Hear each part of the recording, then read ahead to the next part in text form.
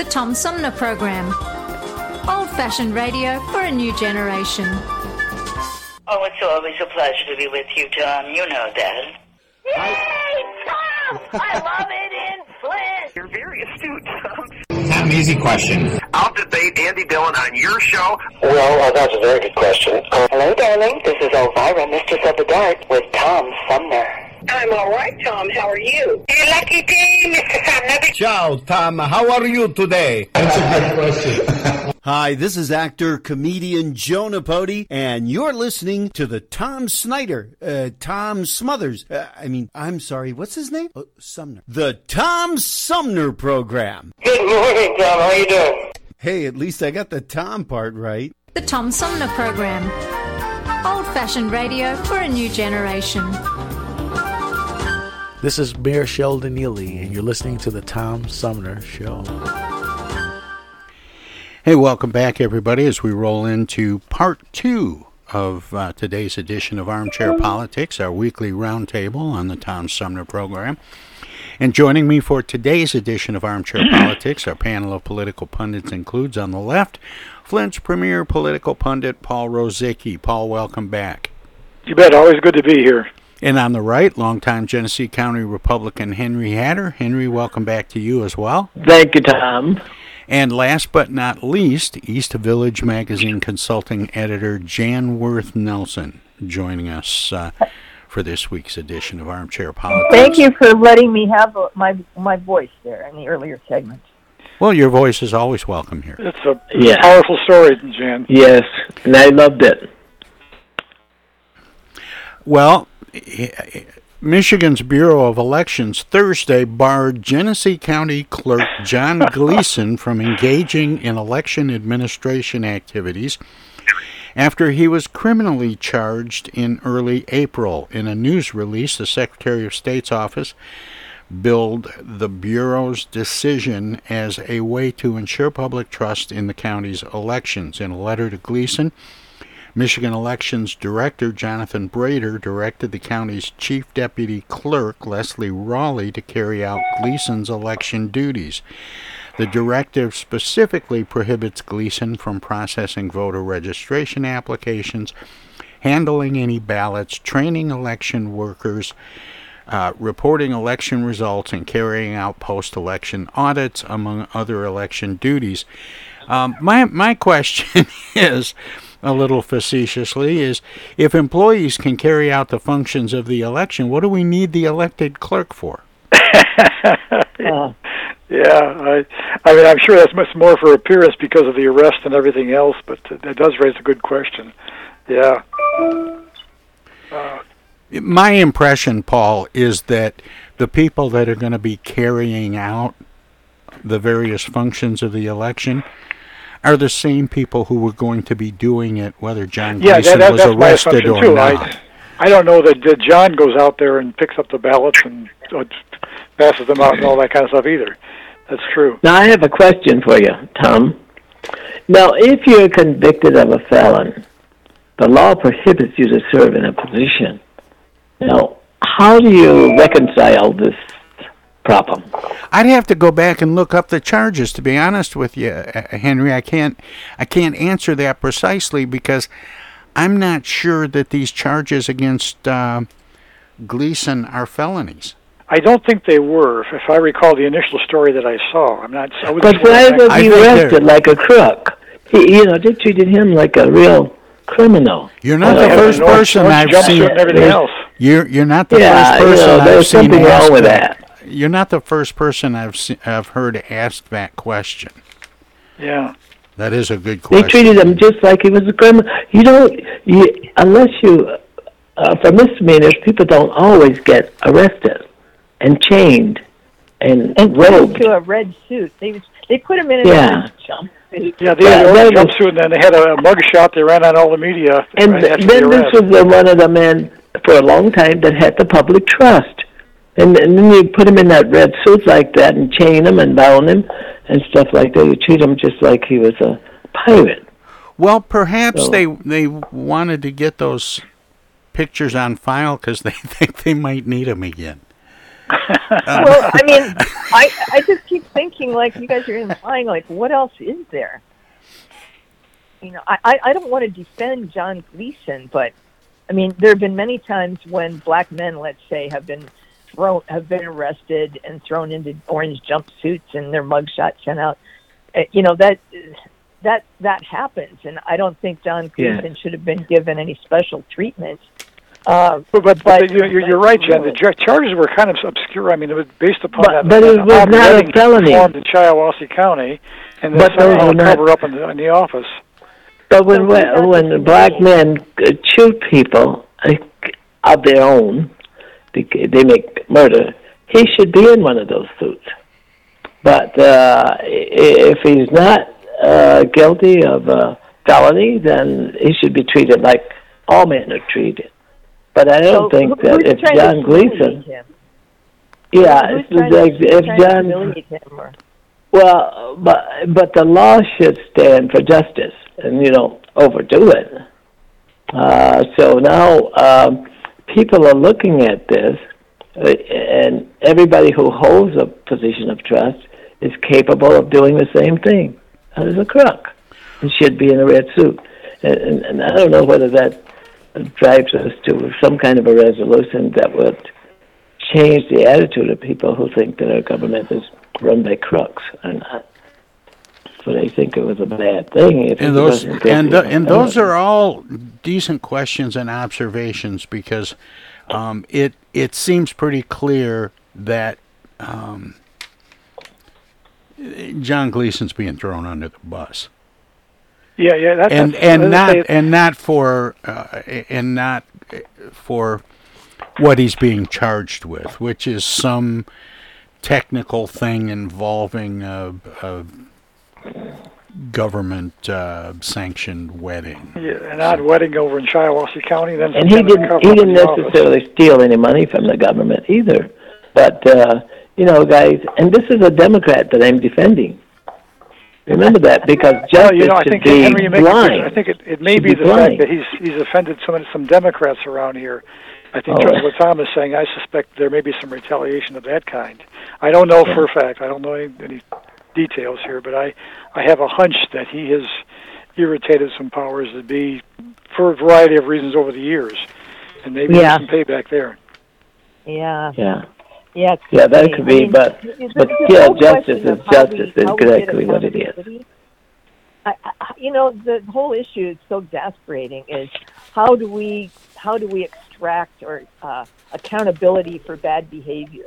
Like, it doesn't seem like, you know, if there was bad behavior, of course they should proceed. But it just feels like this whole method that's in the air of how do we get accountability for bad behavior? How do we move ahead from that? It's very confusing right now. If he indeed committed these crimes, you know, go for it. I love to see anybody these days in high positions of authority be held accountable.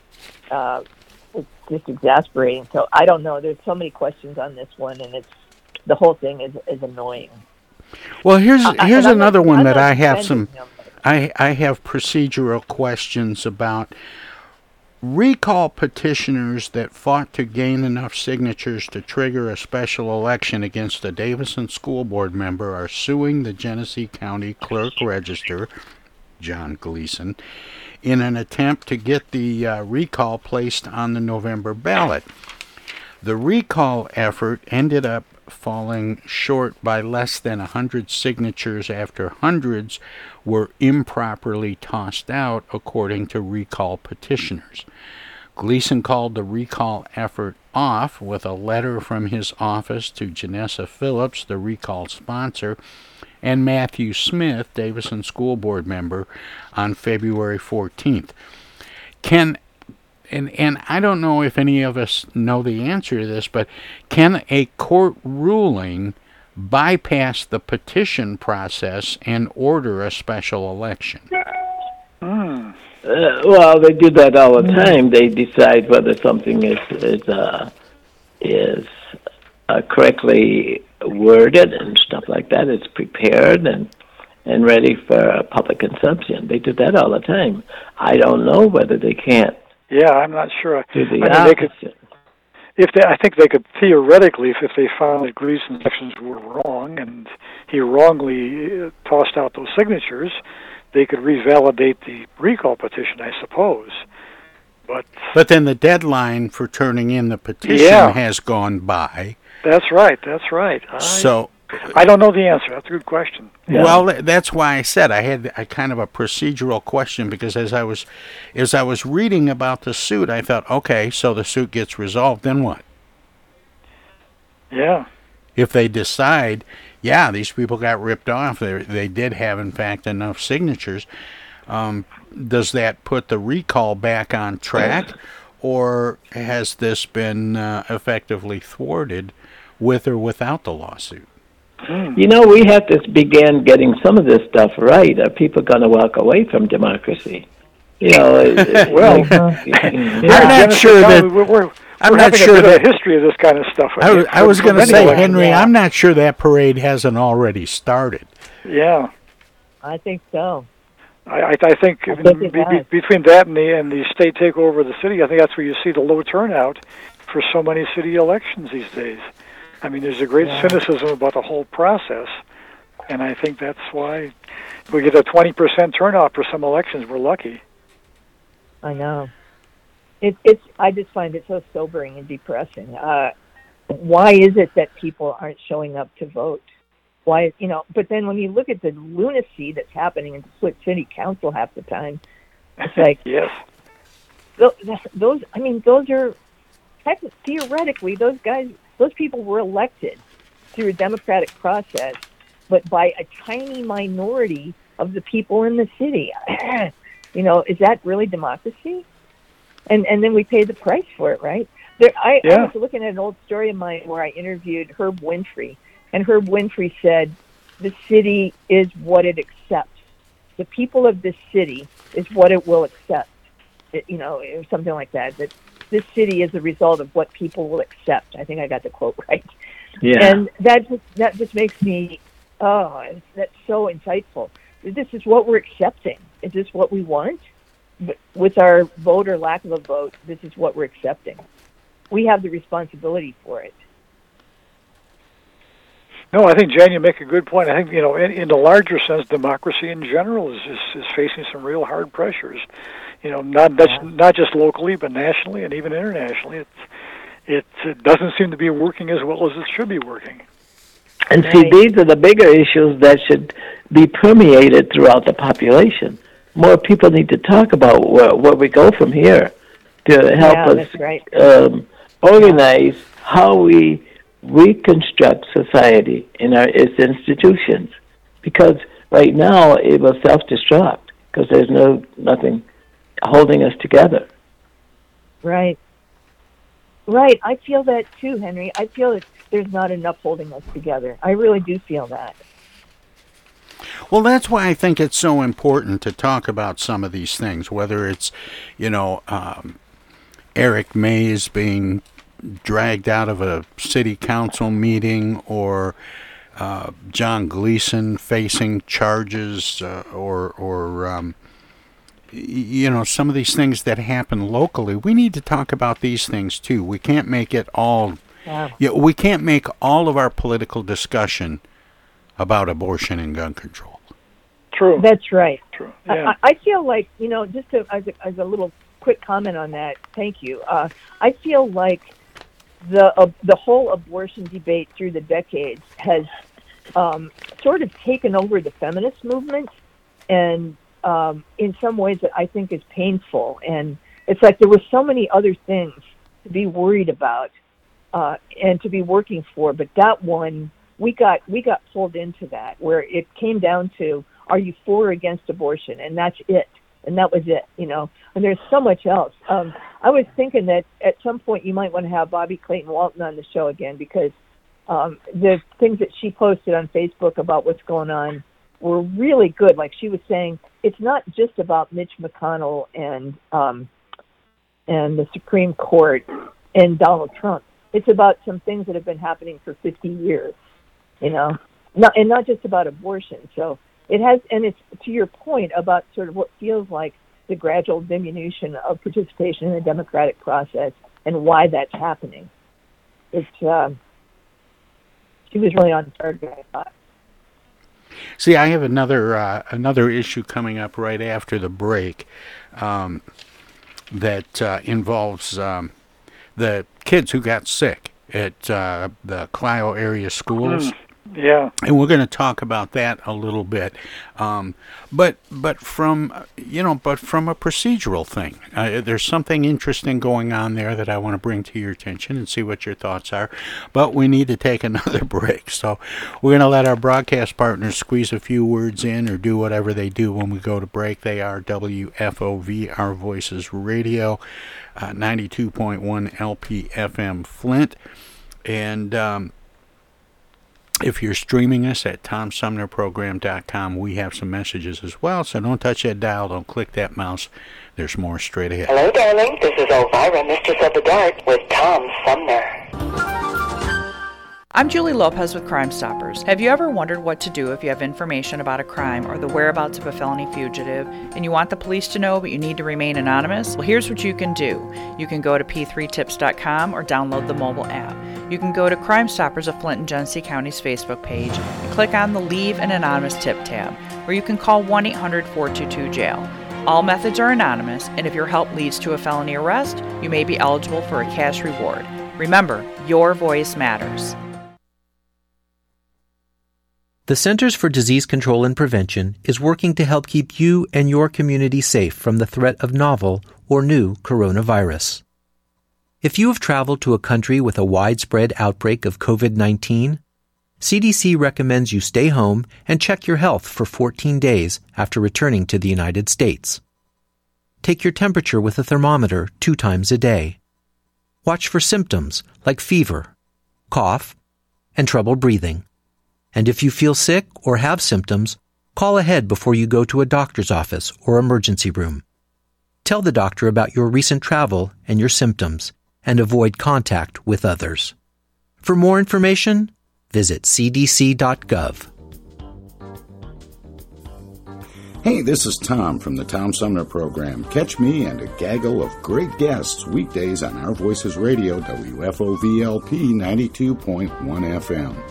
You never know who might drop by. Joe Vai from the Blue Hawaiian. Dan Sterling. Congressman Dan Kildee. Alexander Zonjic. Actor, comedian Joe Napodi. Woodrow Stanley. U.S. Senator Debbie Stabenow. State Senator Jim Ananich. Comedian Brian McCree. The unknown comic. Mark Farner. And Tom, I want you to know Tom's my friend. You've always got great questions, and you know the material, and you care about it, and that's impressive. Nice to be with you, Tom. And I admire you for reading all of that. I haven't read the whole thing. I'm willing to admit that. Hey, Tom, this is my favorite interview always. It's like having coffee at the kitchen table with you.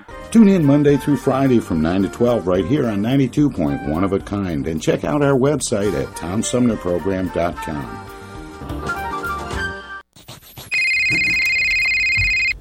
Yo, speaking. Oh, dear. Honey, our car warranty is expiring again. So soon? It just expired last week. You don't even own a car! Not now, Dana. Your father's on the phone. Hey! Mom and Dad, you're being scammed. It's a robocall. Scammers are using new technology and clever tactics to make more and more calls that look legitimate but are hard to trace. They can make it look like they're calling from any number, even from numbers of people you know. My robocall crackdown team is working with state and federal partners to stop the robocalls for good, but I need your guys' help. Don't trust your caller ID. Verify you're really talking to the person whose number appears when your phone rings. And if you accidentally answer a robocall, hang up right away. Engaging in conversation will only lead to more calls.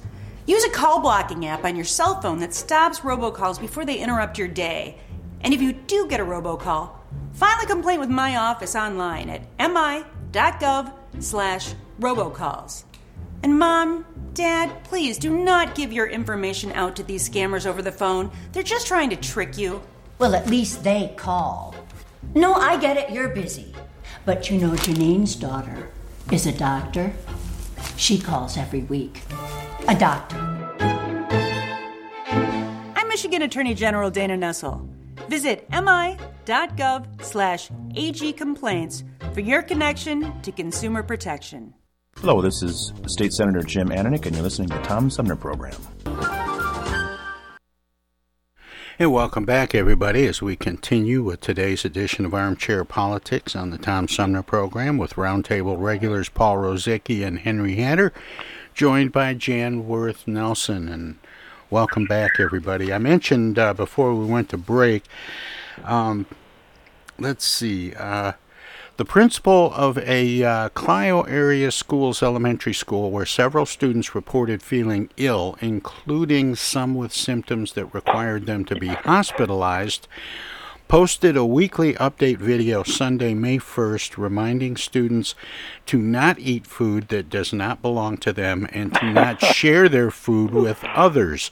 Chip McCallum, the principal at Edgerton Elementary School, delivered the message 2 days after his school building of more than 420 students was evacuated when between 15 and 18 students reported feeling ill.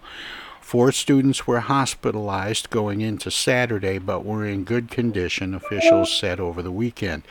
He urged students not to share their food with others and to not eat food that does not belong to them, a message that comes in the wake of Clio Area Schools Superintendent Fletcher Spears III saying the district believes the 6 students ingested something. Please do not eat food, drink, or snack that does not belong to you. Please do not share your food, drink, or snack, and that's simply for everyone's health and safety, McCallum said in the message. The Genesee County Sheriff's Office, which is investigating the incident, did not immediately respond to a request for additional information on Monday. The cause of the illness has not been released. McCallum said in the message that all students are safe and with their families. Should this event be investigated by the Sheriff's Office or the county and or state health department? It probably would be by all of those. Yeah. I mean, unless there's more to a story than I realized. I thought, is it accurate that those whatever food was marijuana laced? That was one story said that. I didn't hear that. I didn't hear There's a follow-up story, guys. The updated story is that investigation is ongoing. And the sheriff has found that there was food laced with marijuana. And I heard there were criminal charges, but my question was whether or not this was simply an accident. The kid picked up the wrong box at home, or was it something more intentional? And I don't know the answer to that. I don't think the parent really did that to hurt any other kid. I really don't. But she was negligent in having something like that exposed in it. Refrigerator, and the kids they will share what parents do. If they put a little dab of this in theirs, the kids will go back in the same dab. Makes grade school a lot more fun. Kids observe the parents, but she was negligent. There was not. Well, I have been places where there were ingestibles present. And there were efforts being made to ensure that certain people didn't get them. Yeah. Yeah. I don't want to go in too much detail. and did you know what a strong response the principal took on that? He says, kids should not eat other kids' food. Stay away from them. It's not yours. Don't eat it. They're followed by the superintendent saying the same thing. That's to protect the school district. The school district has the deepest pockets, and people will go after them. And well, with those kind of rules, though, how are you going to sell brownies? That's right. Yeah. Yeah. By the way, a curious sidebar of this story, I see stories that say that local veterinarians are saying they're seeing more dogs and cats and other pets showing up with similar kind of symptoms because they nibbled the wrong stuff around the house. But part of the growing up and learning how to fraternize with each other is sharing each other's foods. That's a cultural thing. True. And and to say that is contrary to getting kids to learn how to live with other kids. They break bread, as the Bible has always said, and kids love that. I don't know. It just seems like we're moving from bring a dish to pass to bring a dish to pass out. Yeah, right. It gives. It's high school. It's high school in a different way, isn't it? That's right. That's right. See, that's part of the thing that school districts have to do is to teach kids socialization. The scary thing about academics and socialization. The scary thing about this particular story, Henry and Jan and Paul, is this was an elementary school. Yeah, true. You know, if this was high school, you know, we could yuck it up some more and you know, have some jokes, because these are the kinds of stunts and weird things that happen at high school. But it's when it gets that young, it's a little bit scarier. It's awful. Yeah.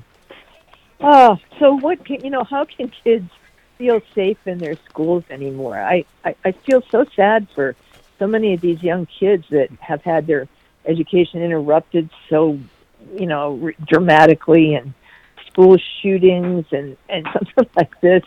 It's like, for me, I loved going to school. I went to a really good public school all the way up through graduation. I you know, and are there places now where public schools are places of joy for, you know, education? Yeah, on Zoom. That's about it. No, you know, Jan, I was struck. It was just a few years ago. I was going with a friend, dropping off some things at local schools, and I was struck at, even at some elementary schools, there were all these, you know, glass barriers and security doors and everything else that I never recalled when I was a kid. It's a very strange feeling.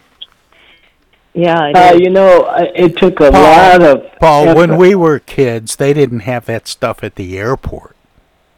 That's right. That's true. Yeah. Yeah. Huh. Yeah, you just walked into the airplane. You didn't have to go through a security check line to go on get on an airplane in those days. That's right. And the Flint public schools now are talking about. I know maybe you're going to go into this later, Tom. I don't know, but are talking about closing some more schools. They haven't confronted the Mott Foundation's offer to help them rebuild schools. I don't know what the future holds for the kids in Flint that go to public schools. That's a mistake. It is. Not to work with the Mott Foundation is a mistake. I agree. I saw a story on Facebook that Pierce School in our neighborhood, Jan, may be facing closure. I know. There's a buzz in the neighborhood about that. I think people will show up for that meeting. That would be very sad.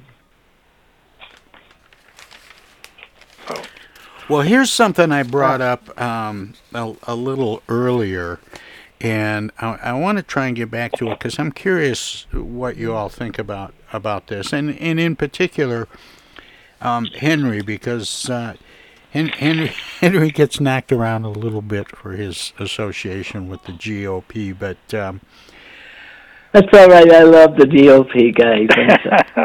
Well, but I don't like everything that they do. I don't follow blindly on everything. You know, there are things that are common sense. Understood, Henry. But here is someone who loves the GOP also. Maryland GOP Governor Larry Hogan was expected to call for a course correction for the Republican Party following the Trump administration during a speech last night, according to prepared remarks obtained by CNN, a party that lost the popular vote in 7 out of the last 8 presidential elections, and that could even beat Joe Biden, is desperately in need of a course correction, Hogan planned to say to an audience at the Ronald Reagan Library in Simi Valley, California. The truth is the last election was not rigged. It wasn't stolen. We simply didn't offer the majority of voters what they were looking for. Hogan, one of several Republican Party figures to speak at the Reagan Library's ongoing Time for Choosing series will also call the insurrection at the U.S. Capitol on January 6, 2021, an outrageous attack on our democracy, and will blame it on former President Donald Trump's inflammatory false rhetoric. He will cite a long list of political losses for Republicans since 2016 and refer to it as the worst period for the GOP since the 1930s. Wow. Trump said we would be winning so much we would get tired of winning. Hogan will say, well, I'm tired of our party losing. Hogan's remarks come as the two-term governor is positioning himself for a potential run for the White House. A relatively moderate Republican, Hogan has been critical of Trump's influence on the party and even considered challenging Trump in the 2020 GOP primary. He has said if he had been in the U.S. Senate, he would have voted to convict the former president in the 2021 impeachment trial. The question is, can the more moderate members of the GOP regain control and direction of the party? Well, I don't think the party's ever lost it. The party... No, they're actually winning. That's how it feels today. It feels like the extremist wing of the party is actually winning. Yeah, look at the Michigan Republican convention of a few weeks ago, and what happened there. I mean, it was basically Trump ran the table for nearly all the candidates. Yes, no, that appears, and he won last night in Ohio. That's right. That's true. There is an enigma that we don't understand yet. And, the strangest thing is, historically, when a candidate loses an election for president, they are almost considered on the outs in their own party, and they have almost no influence. To see the kind of influence Trump has got after losing in 2020, and in some ways in 2016 too, because he didn't get the majority of public votes even then, to have the kind of influence he has is just remarkable. I cannot think of any other losing candidate who's had that kind of hold on his or her party for anywhere in American history. Well, part of that. Well, part of that is due to the fact that there was evidence that people were hiding votes and stuff like that, and and people who had died had voted and so on. So, I am not sure that incident rate was high enough to make this kind of a concern for it, but there was evidence of it, and people never forget those kind of things, and they regurgitate them year after year. Oh, I know. So, it's a cult of personality. It was a lie. It wasn't true. It wasn't true. And what's interesting is there was a... let's see, where was it? 3 GOP gubernatorial candidates hoping to unseat Governor Gretchen Whitmer in Michigan this November must fend off complaints challenging the validity of the signatures they filed on their nominating petitions to make it on the August primary ballot. It says the challenges against former Detroit Police Chief James Craig, conservative commentator Tudor Dixon, and Oakland County businessman Perry Johnson could threaten their candidates if successful. The complaints, 3 from residents represented by Democratic attorneys and 1 from a conservative political action committee, allege that all 3 candidates included signatures from dead voters and may have relied upon petition circulators who forged signatures. Tuesday marked the deadline for filing challenges to the gubernatorial candidates' signatures. The Board of State Canvassers must complete its canvass of the nominating petitions for the August primary by May 31st, and the Secretary of State must certify the names of the candidates who qualified for the primary by June 3rd. Are these Democratic challenges unfair to dead GOP voters?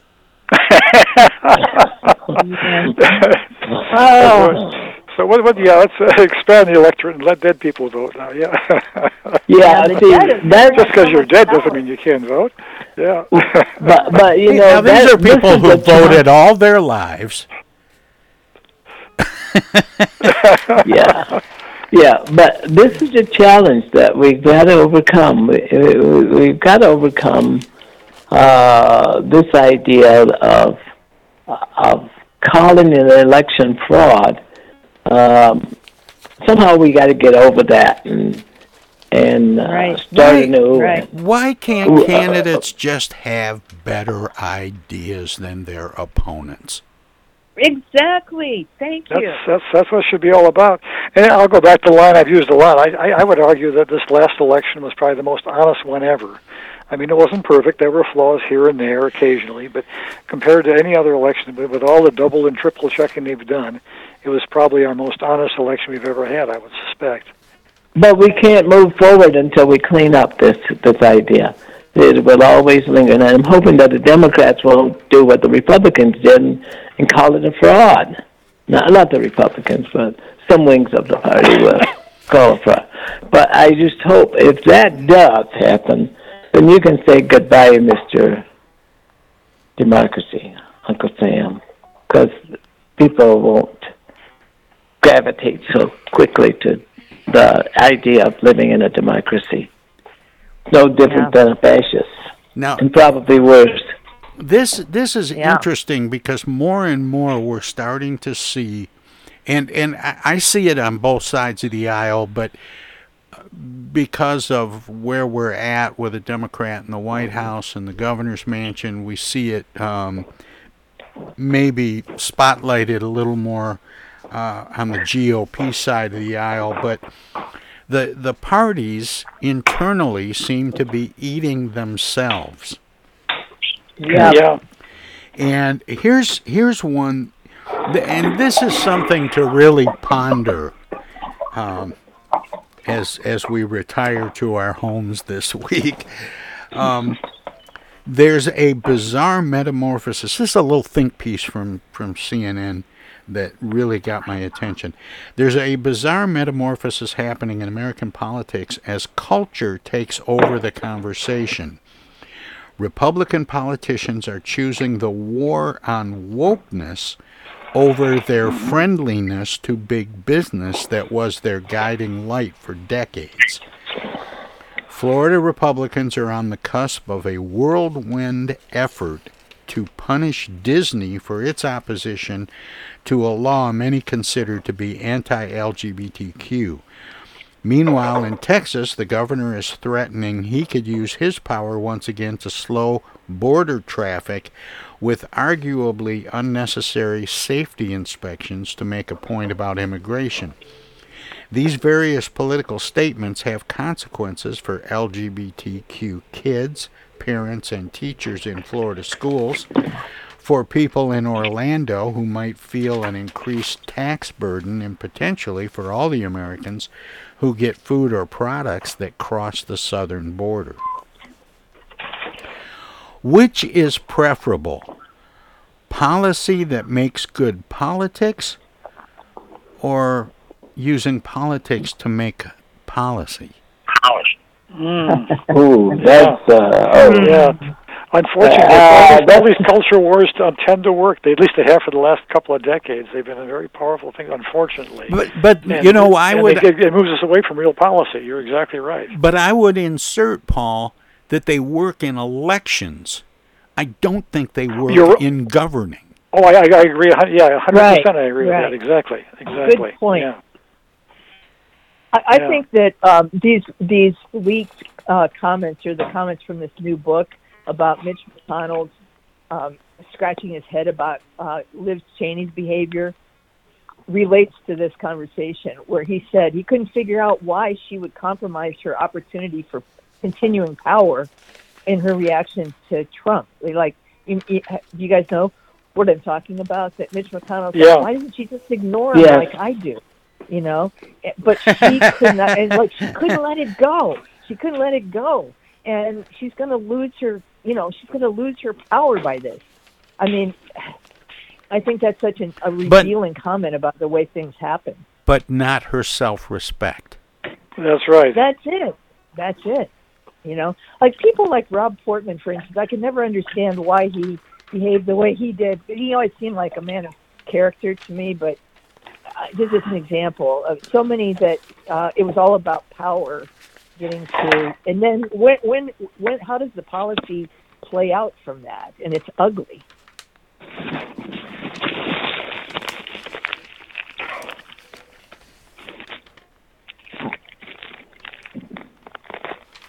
Hello?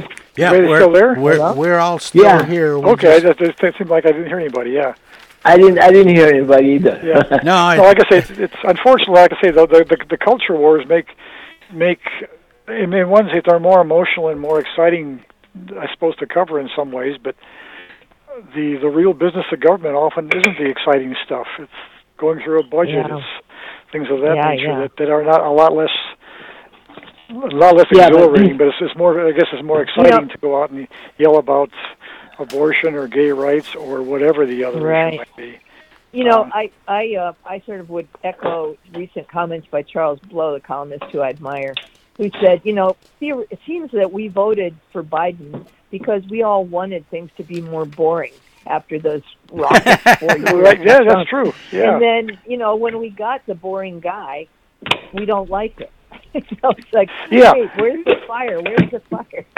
You make a good point, Jan. If one thing is true about people like Trump or Marjorie Taylor Greene is they're entertaining. I mean, it's kind of like a car wreck. They're fun to watch in some ways. They're a good story, but they're disastrous in other ways too. Yeah. Be nice to have a combination of the two, a dynamic leader who could convince us all using good arguments, as Tom Sumner said. Tom, are you there? I am. Oh. And I was just looking over the results from the special election yesterday, but there really isn't very much to talk about. There were, I think, 4 things on the ballot in Genesee County that didn't affect all people in Genesee County. The city of Montrose had an abatement, mosquito abatement program. It's pretty clear with 90 to 10% margin there that Montrose people do not like mosquitoes. Who are the 10% who are in favor of mosquitoes? Yeah, I wondered that too, Paul. To be honest with you,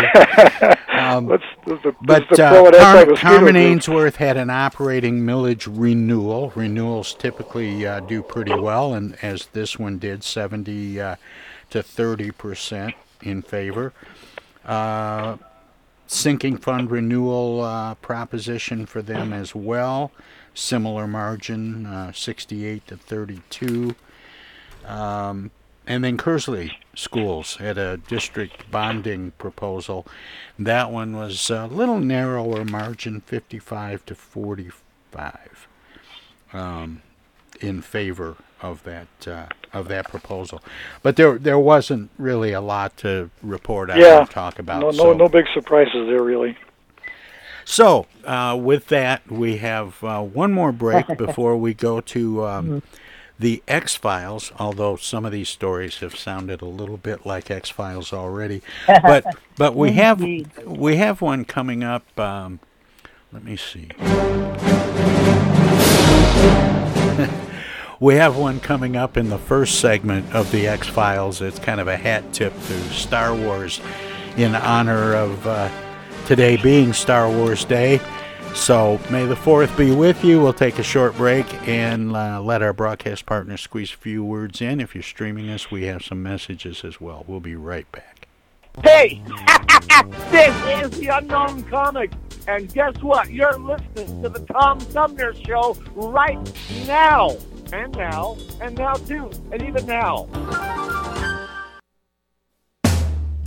It's 2022, and this year the Tom Sumner program begins its 15th year. It would not be here without support through the years from individuals and organizations like these. Seth David Radwell, East Village Magazine, Flint Institute of Music, Hello, I'm Maestro Rickety Meg. Flint Community Schools, MTA Flint, Flint Comics and Entertainment, Hamady Complete Food Center, the Flint River Watershed Coalition, W.H. Wisecarver, the Genesee County Road Commission, Lone Museum Auto Fair, Thomas Appliance, the Genesee Health Plan, Flip Technology, Westmont Community College. Pure Michigan. Friends on Facebook have also helped by contributing to the show's online fundraisers 2 or 3 times a year. If you would like to help the Tom Sumner program continue to thrive by becoming a sponsor, send an email of interest to tom@tomsumnerprogram.com. Add your name to the list of supporters, past, present, and future. Right now, the COVID-19 vaccines are available to millions of Americans, and soon they will be available to everyone. This vaccine means hope. It will protect you and those you love from this dangerous and deadly disease. I want to go back to work and I want to be able to move around. To visit with Michelle's mom, to hug her and see her on her birthday. You know what I'm really looking forward to is going to opening day in Texas Ranger Stadium with a full stadium. We've lost enough people and we've suffered enough damage. In order to get rid of this pandemic, it's important for our fellow citizens to get vaccinated. I'm getting vaccinated because we want this pandemic to end as soon as possible. So we urge you to get vaccinated when it's available to you. So roll up your sleeve and do your part. This is our shot. Now it's up to you.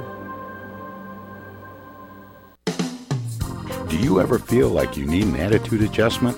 Are you wishing there was a magic pill or a new app for your mobile device? Why don't you try live local music? Music can make you dance, bring back fond memories, inspire you to be more creative, whether you attend a child's school concert or recital, go to a local symphony concert, visit local bars and restaurants that feature dance music, sing-along piano, or jazz and blues. Music could be just what you're looking for. Supporting live local music is more than a way to support your local artists and economy. It's a great way to improve your own quality of life. Support live local music. This message is brought to you from the Tom Sumner Show. Oh, yeah.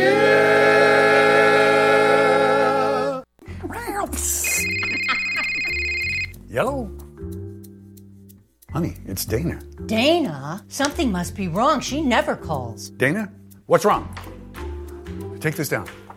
She's stranded on the side of the road. I'm not. She needs us to send her an Amazon gift card. I don't. And she'll use it to pay the tow truck driver. I won't. Mom, Dad, that's not me. It's a scam. Scam artists will call, text, or email people trying to get them to buy a gift card from Amazon or some other company, and then ask for the gift card number over the phone. Remember, gift cards are for gifting, not for paying people. If someone asks for payment using a gift card from Amazon, Target, or some other store, it's a scam. Hang up or delete the message. These scammers are awful. Wish they'd pretend to be her brother sometimes. Be nice to hear from him. For more tips on avoiding scams, visit michigan.gov/AG for your connection to consumer protection. I get the uneasy feeling Rod Serling is behind one of those doors. Rod Serling. Rod Serling. What's this, the Twilight Zone? Where is everybody? I would have been headed for the Twilight Zone. Twilight Zone? If I go any lower, I'll be in the Twilight Zone. All right. Oh, but Jethro's right at home in the Twilight Zone. I'm in the Twilight Zone. Now, having made this little jaunt into the Twilight Zone, I got a feeling something strange is about to happen in the Twilight Zone. Hi, this is Ann Serling, and you're listening to the Tom Sumner Program.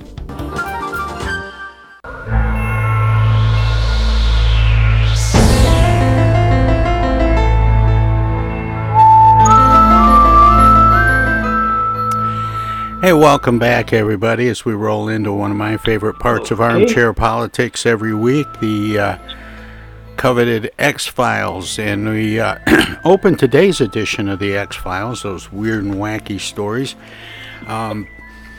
with one that's really in honor of Star Wars Day, which is today, May 4th. May the 4th be with you. John Greenwald Jr., who operates the Black Vault, a website dedicated to revealing declassified government documents obtained via Freedom of Information Act requests, said he asked the Barack Obama Presidential Library for anything it has on UFOs and related phenomenon. When he got what he got back left him absolutely floored. The Obama Presidential Library just informed me they have approximately 3,440 pages and 26,271 electronic files that pertain to my request. Unfortunately, Greenwald won't get to see any of those documents and electronic files anytime soon. In a follow-up tweet, he wrote that the library won't let him view any documents in person and estimated it would take 16 years to fulfill his FOIA request. Is this extraterrestrial catch-22? Sounds like it, yeah. Yeah. I take a color lid. Oh. Well, here's one I got a kick out of. A lawnmower thief's ass is grass if cops find her after a low-speed getaway towing a stolen University of Alabama yard sign. Now, this is in a stolen lawnmower.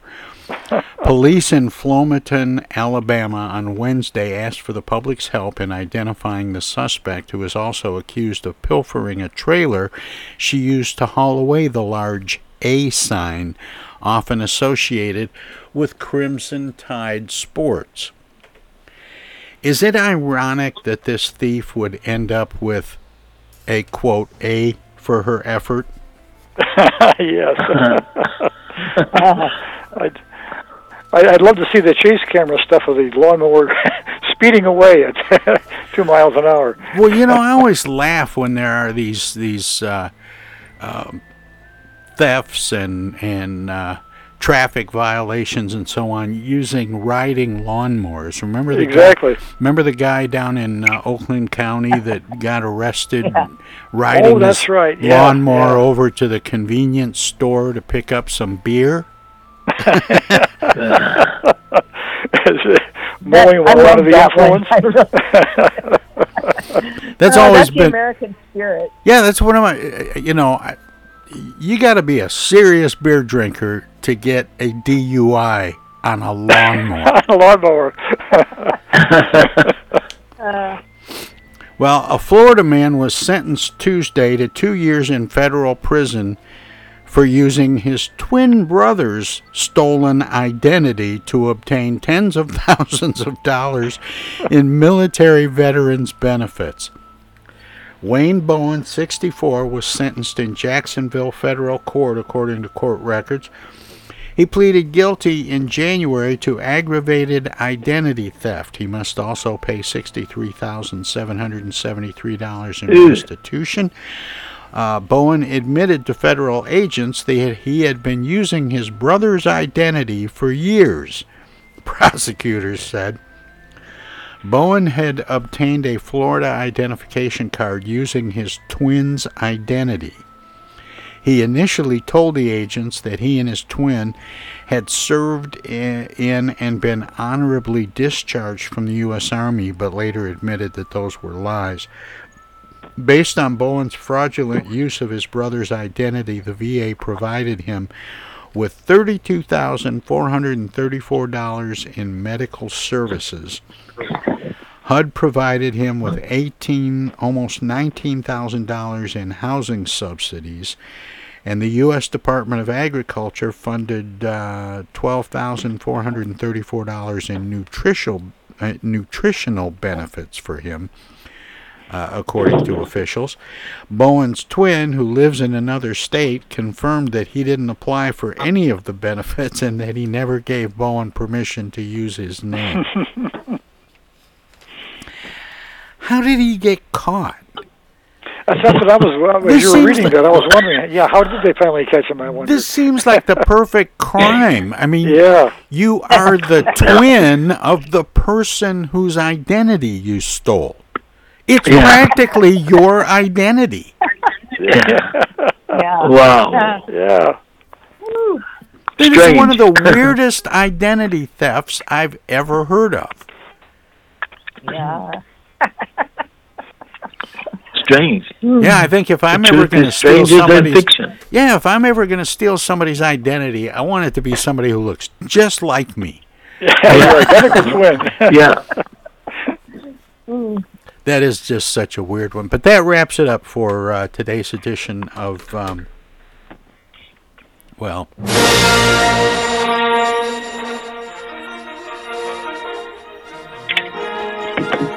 it wraps it up for today's edition of The X-Files and Armchair Politics and really our Star Wars Day show. Of course, on that note, I want to share the greeting, May the 4th be with you. I want to say thanks to Chris Douglas for joining me for the first hour this morning to talk about the economy. I want to thank J.D. Weingarten for sitting in with us for a little while to talk about the leaked documents from the Supreme Court indicating that they might turn on Roe v. Wade. And also to our roundtable regulars, Paul Rosicki and Henry Hatter. Guys, it's always such a treat to know you'll be here and share your thoughts every week. Always great to be here. Always great to talk to everybody. And thank you, Jan, for your great story. Yes, I enjoyed that. That very, very powerful. That's something to hear, and to get it from a person who you trust and you believe in. Not just a politician, but a person who has some integrity.